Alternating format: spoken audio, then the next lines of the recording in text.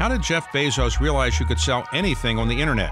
Why did Bill Gates create Control-Alt-Delete? How did synchronized swimming prepare Christine Lagarde for international politics? What made Bob Iger bet big on Marvel? And what inspired Diane von Furstenberg to create the wrap dress? On the David Rubenstein Show, Peer-to-Peer Conversations, I uncover the untold stories of the world's most successful leaders. Listen now on Apple, Spotify, or wherever you get your podcasts. Welcome to For the Ages, a history podcast presented by the New York Historical Society and hosted by David Rubenstein. Join us as he deftly explores the rich and complex history of the United States with some of the nation's foremost historians and creative thinkers. Because history matters. Hello, I'm David Rubenstein. I'm going to be in conversation today with David Reynolds, who is a distinguished author and historian. And he's a person who's written a new book on Abraham Lincoln called Abe, Abraham Lincoln in His Times. Welcome to our conversation, Professor Reynolds. It's great to be here, David. Thank you. So let me ask you the obvious question. There have been about 16,000 books on Abraham Lincoln. Why did you think the world needed one more book on Abraham Lincoln? A lot of those books are wonderful, superb, particularly the recent books. There are some great biographies.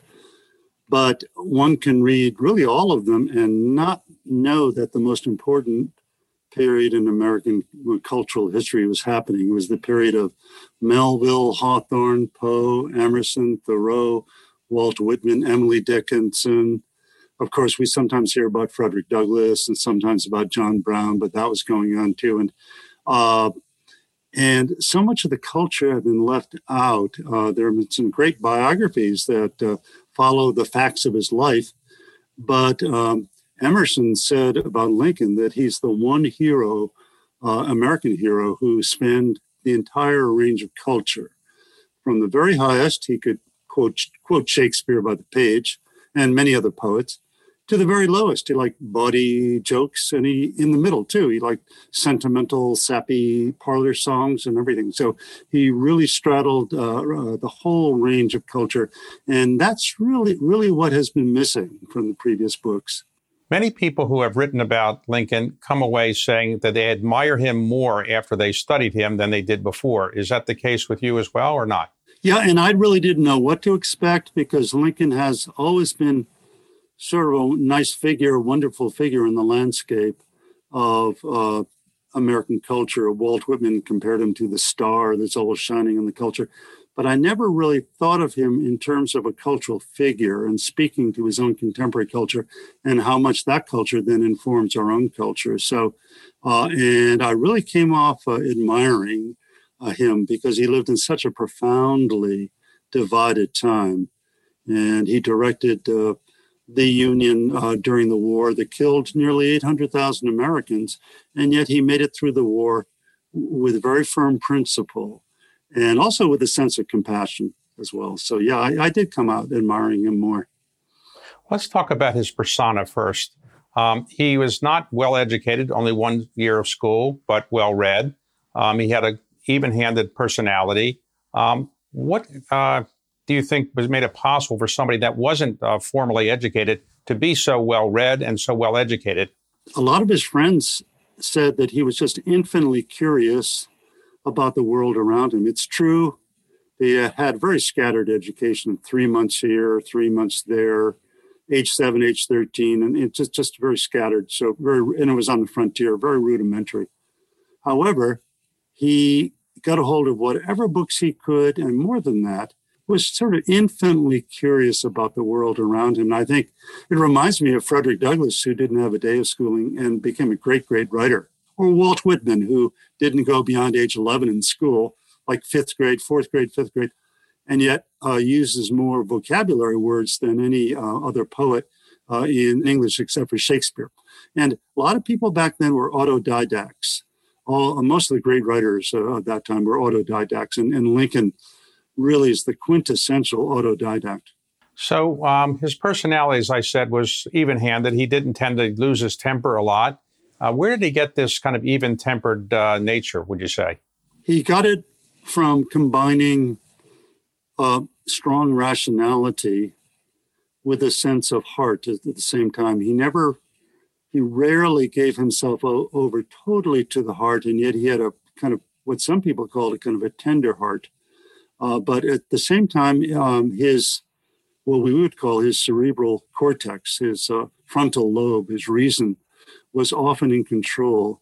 And he really tried to achieve moderation. He kind of bounced off his frontier culture, which was very violent and full of drunkenness. He bounced off of that. Then he bounced off of the 1830s, which were full of, he called it a mobocracy, full of mobs, mainly mobs that were attacking African Americans or abolitionists. He bounced off that culture, and he learned how to kind of control himself in the face of this kind of wild culture around him. He was also very physically strong. He could, that kind of helped because in a sense he could physically kind of beat anybody in wrestling and in athletics at the same time. And in a way that was a form of kind of control of his wild environment. Now, what about his famous reputation for being honest? Was he really more honest than other people, or was that a figment of some public relations effort? He played up his Honest Abe. He was direct, and yet, if I may say, he hid quite a lot too. Why? He was a very canny politician at the same time. He was a little too honest early on in the 1830s when he was a young politician, and he learned how to be, frankly, a little more cagey, not deceptive, but kind of cagey. And when he didn't want to say something, he just didn't say it. So let's talk about the relationships he has with the most important people in his life. Start with his father. It was often said that he didn't have a good relationship with his father. You say in your book, maybe it wasn't so bad. Is that right? Yeah, his father, Thomas Lincoln, was a temperate man. He was a virtuous man. He was known as a good citizen in the neighborhood. He's very, very strong and kind of like Abe, although he was short and stocky.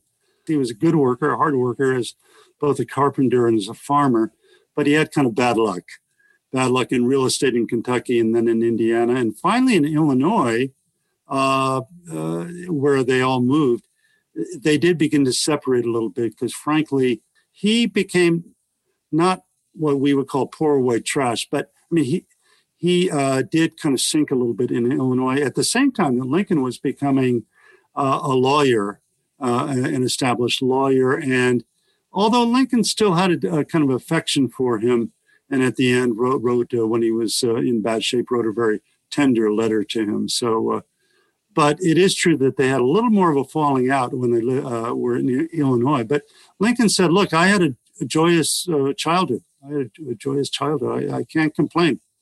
Lincoln's mother died when he was relatively young. His father remarried. What was his relationship with his biological mother and with his stepmother? Yeah, he called his biological mother his angel mother, the mother who had become an angel. She died when he was quite young. He didn't really have too many recollections, but they were quite fond.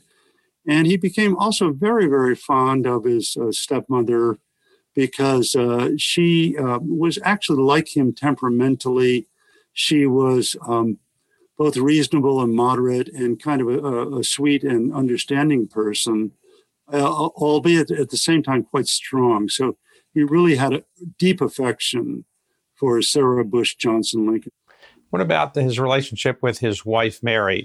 It was often reported it was a tempestuous relationship. You point out in your book it wasn't quite as bad as people say. Is that fair? It was a love affair, a lasting love affair.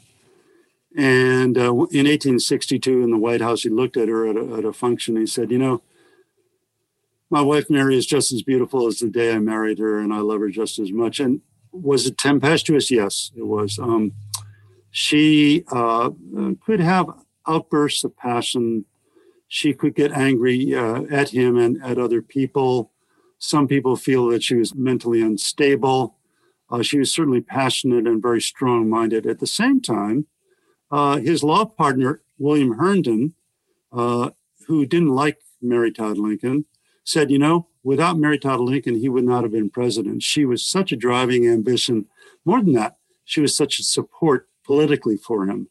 And even though she had been raised in a slave-holding family, she abandoned the whole pro-slavery program and became an abolitionist. And in the end, she kind of rejected her Confederate relatives. And when they died in battle, they said, I wish I could grieve for them, but if they remained alive, they would only want to kill my husband and kill his cause. So ultimately, she was a good person, and they had a good relationship. So what was Lincoln's interest in politics? Why did he want to get into politics? He was elected to the Congress, served one term, and that was it until he was elected president. Why was he interested in politics, and was he really good at what you have to do in politics? He learned how to be good. Actually, he was very successful as a state legislator in the 1830s in Illinois. Then he went to the House of Representatives in the 1840s, served one term, as you mentioned. He wasn't particularly distinguished in that term, and also he's criticizing President James Polk and criticizing the war against Mexico and everything. So he didn't really emerge from that with a strong record. However, in 1854, with the passage of the Kansas-Nebraska Act, which opened the Western territories up for slavery, he really said, I have to jump back into politics. And that's when he jumped in full time. He ran for the Senate twice, the Senate. He did not make it, but he gained a national reputation. And as kind of a dark horse candidate, he won the 1860 election for the presidency. So some people would say, and like to hear your views, that Lincoln was nominated as president by the Republican Party for three different reasons, you could say. One is he became a national figure as a result of the Douglas-Lincoln debates in the 1858 Senate election. Is that a real factor in his getting nominated and getting to be well known, those debates, even though he was not elected to the Senate?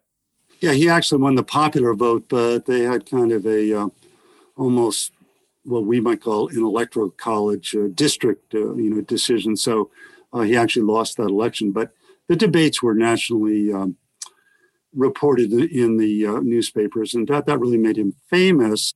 The reason that they made him famous was that he was so wonderfully eloquent in knocking down the pro-slavery Stephen Douglas.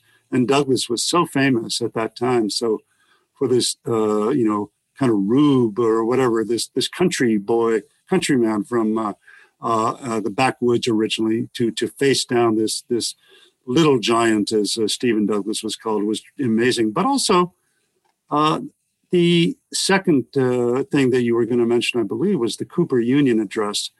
Right. And that was in New York in 1860. And that really did put him on the map. He said the Cooper Union Address really helped to get me elected. Because in that address, there was this big argument that the Constitution was pro-slavery. He said, let's take a head count of the founding fathers and the ones that were at the Constitutional Convention. The majority of them envisaged the eventual extinction of slavery. Yes, some of them were slaveholders and so forth, and yet most of them were on behalf of the ultimate extinction of slavery. A very, very persuasive speech, and that really made him famous. And then the third thing was his image of Abe at a state convention in Illinois in 1860. His cousin once removed, John Hanks, brought in some rails that Lincoln had once split. And suddenly he became Abe, the Illinois rail splitter. And this is the image that really sold him to the popular audience and the popular electorate in 1860. Now, in the 1860 presidential election, Lincoln said, I am not going to get rid of slavery. In fact, it's in the Constitution, so I can't change it. And in fact, he was supporting Buchanan's effort to have a 13th Amendment, which would actually reaffirm that slavery was part of the Constitution. So why was it that people in the South were so determined to secede and believe that he was going to get rid of slavery? What was that all about? One reason why he was elected was that he was a moderate, at least publicly, politically, he was a moderate. He didn't want to be associated with radical abolitionism. He was shocked when he was elected because 7 southern states left the Union, soon followed by 4 more. But his rather conservative stance on slavery at the beginning of the war was really his effort to try at all costs to retain the Union. And yet he was faced with the reality of secession. Also, the Constitution could be interpreted at that time as saying okay, we have to leave slavery where it already exists, but it can't extend into the West, into the federal territories. It cannot extend. And that was his position in defense of the Constitution as it stood at that time. Okay, so when Lincoln is elected president, he doesn't actually take office until March, because in those days you weren't inaugurated until March. So he wins the election in November and he takes office in March. What does he do in November, December, January, February as he gets ready to become president?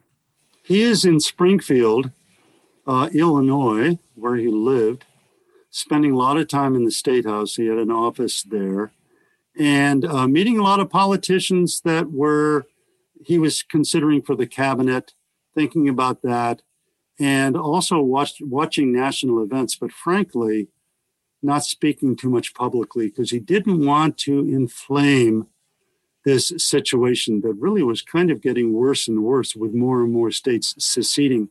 And he thought that it was best at that point to, in general, be quiet, in general, kind of keep a low profile at that moment. Lincoln is famous for giving some terrific speeches. The inaugural address, the first one, the second one's even more famous, and the Gettysburg Address.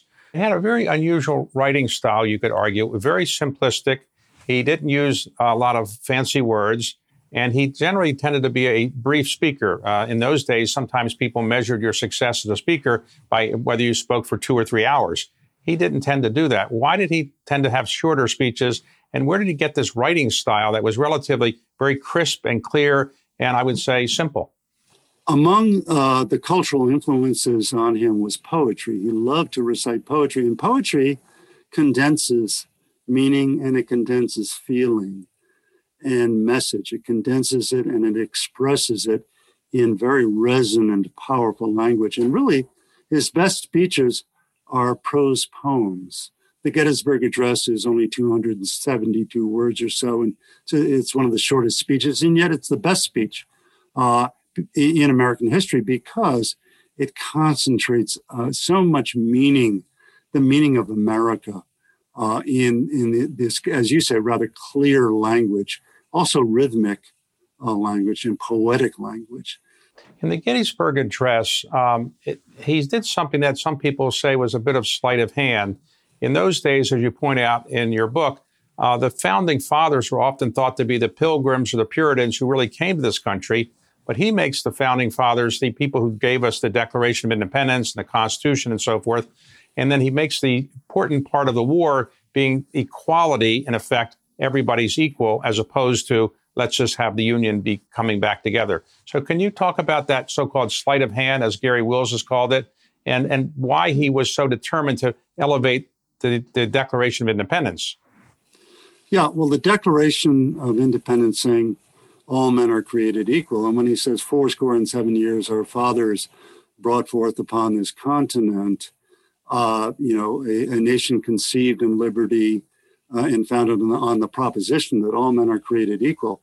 In one sentence, he pushes America totally into the preamble of the Declaration of Independence, beyond the Constitution, even into the idea of equality. And so many other people saying, oh, it was the Pilgrim Fathers who they were rebelling against England, and they came to America and they stood for liberty, they stood for morality and all that.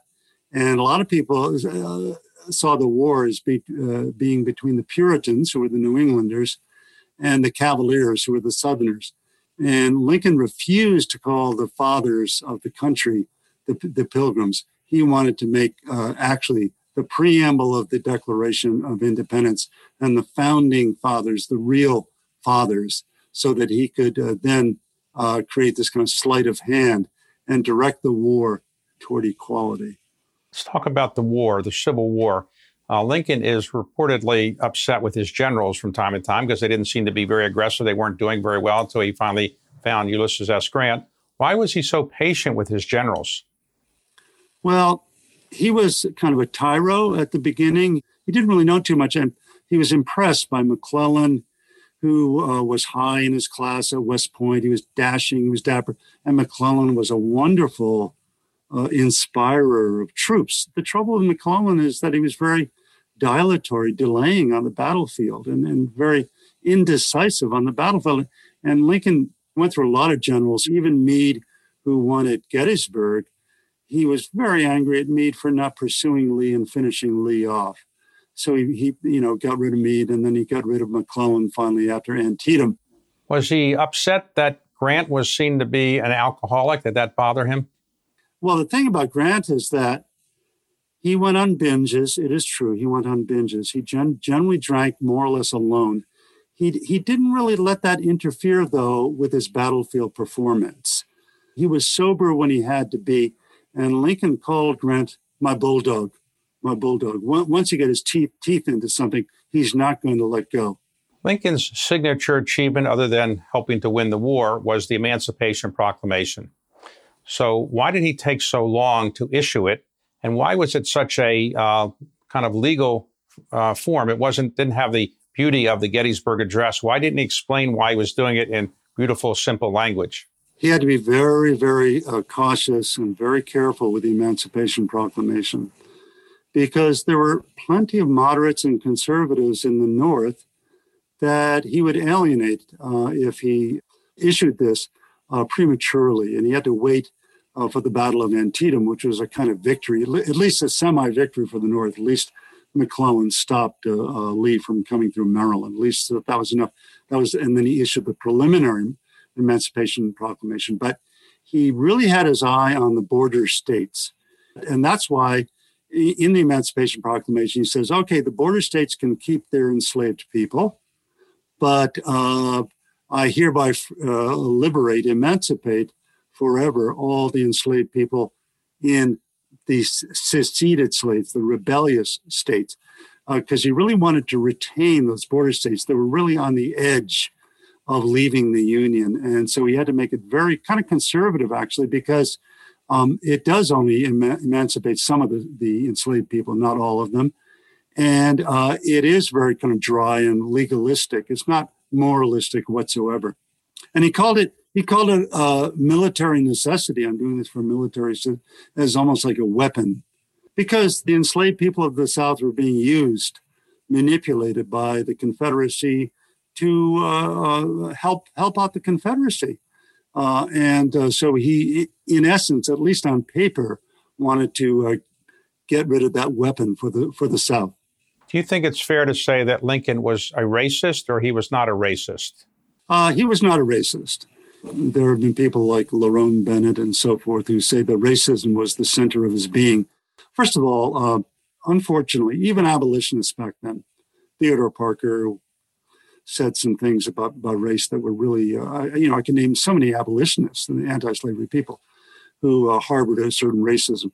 When he was running for office in Illinois against like one of the most racist people around, Stephen A. Douglas, who kept, hounding him and saying, he made a few comments. Well, I've never said that, African Americans should serve on juries or should vote or do this or that, in kind of a laundry list fashion. And some people cite that as being, evidence that he was a racist and so forth. And when he met the black delegation in 1862, he kind of said some conservative things there.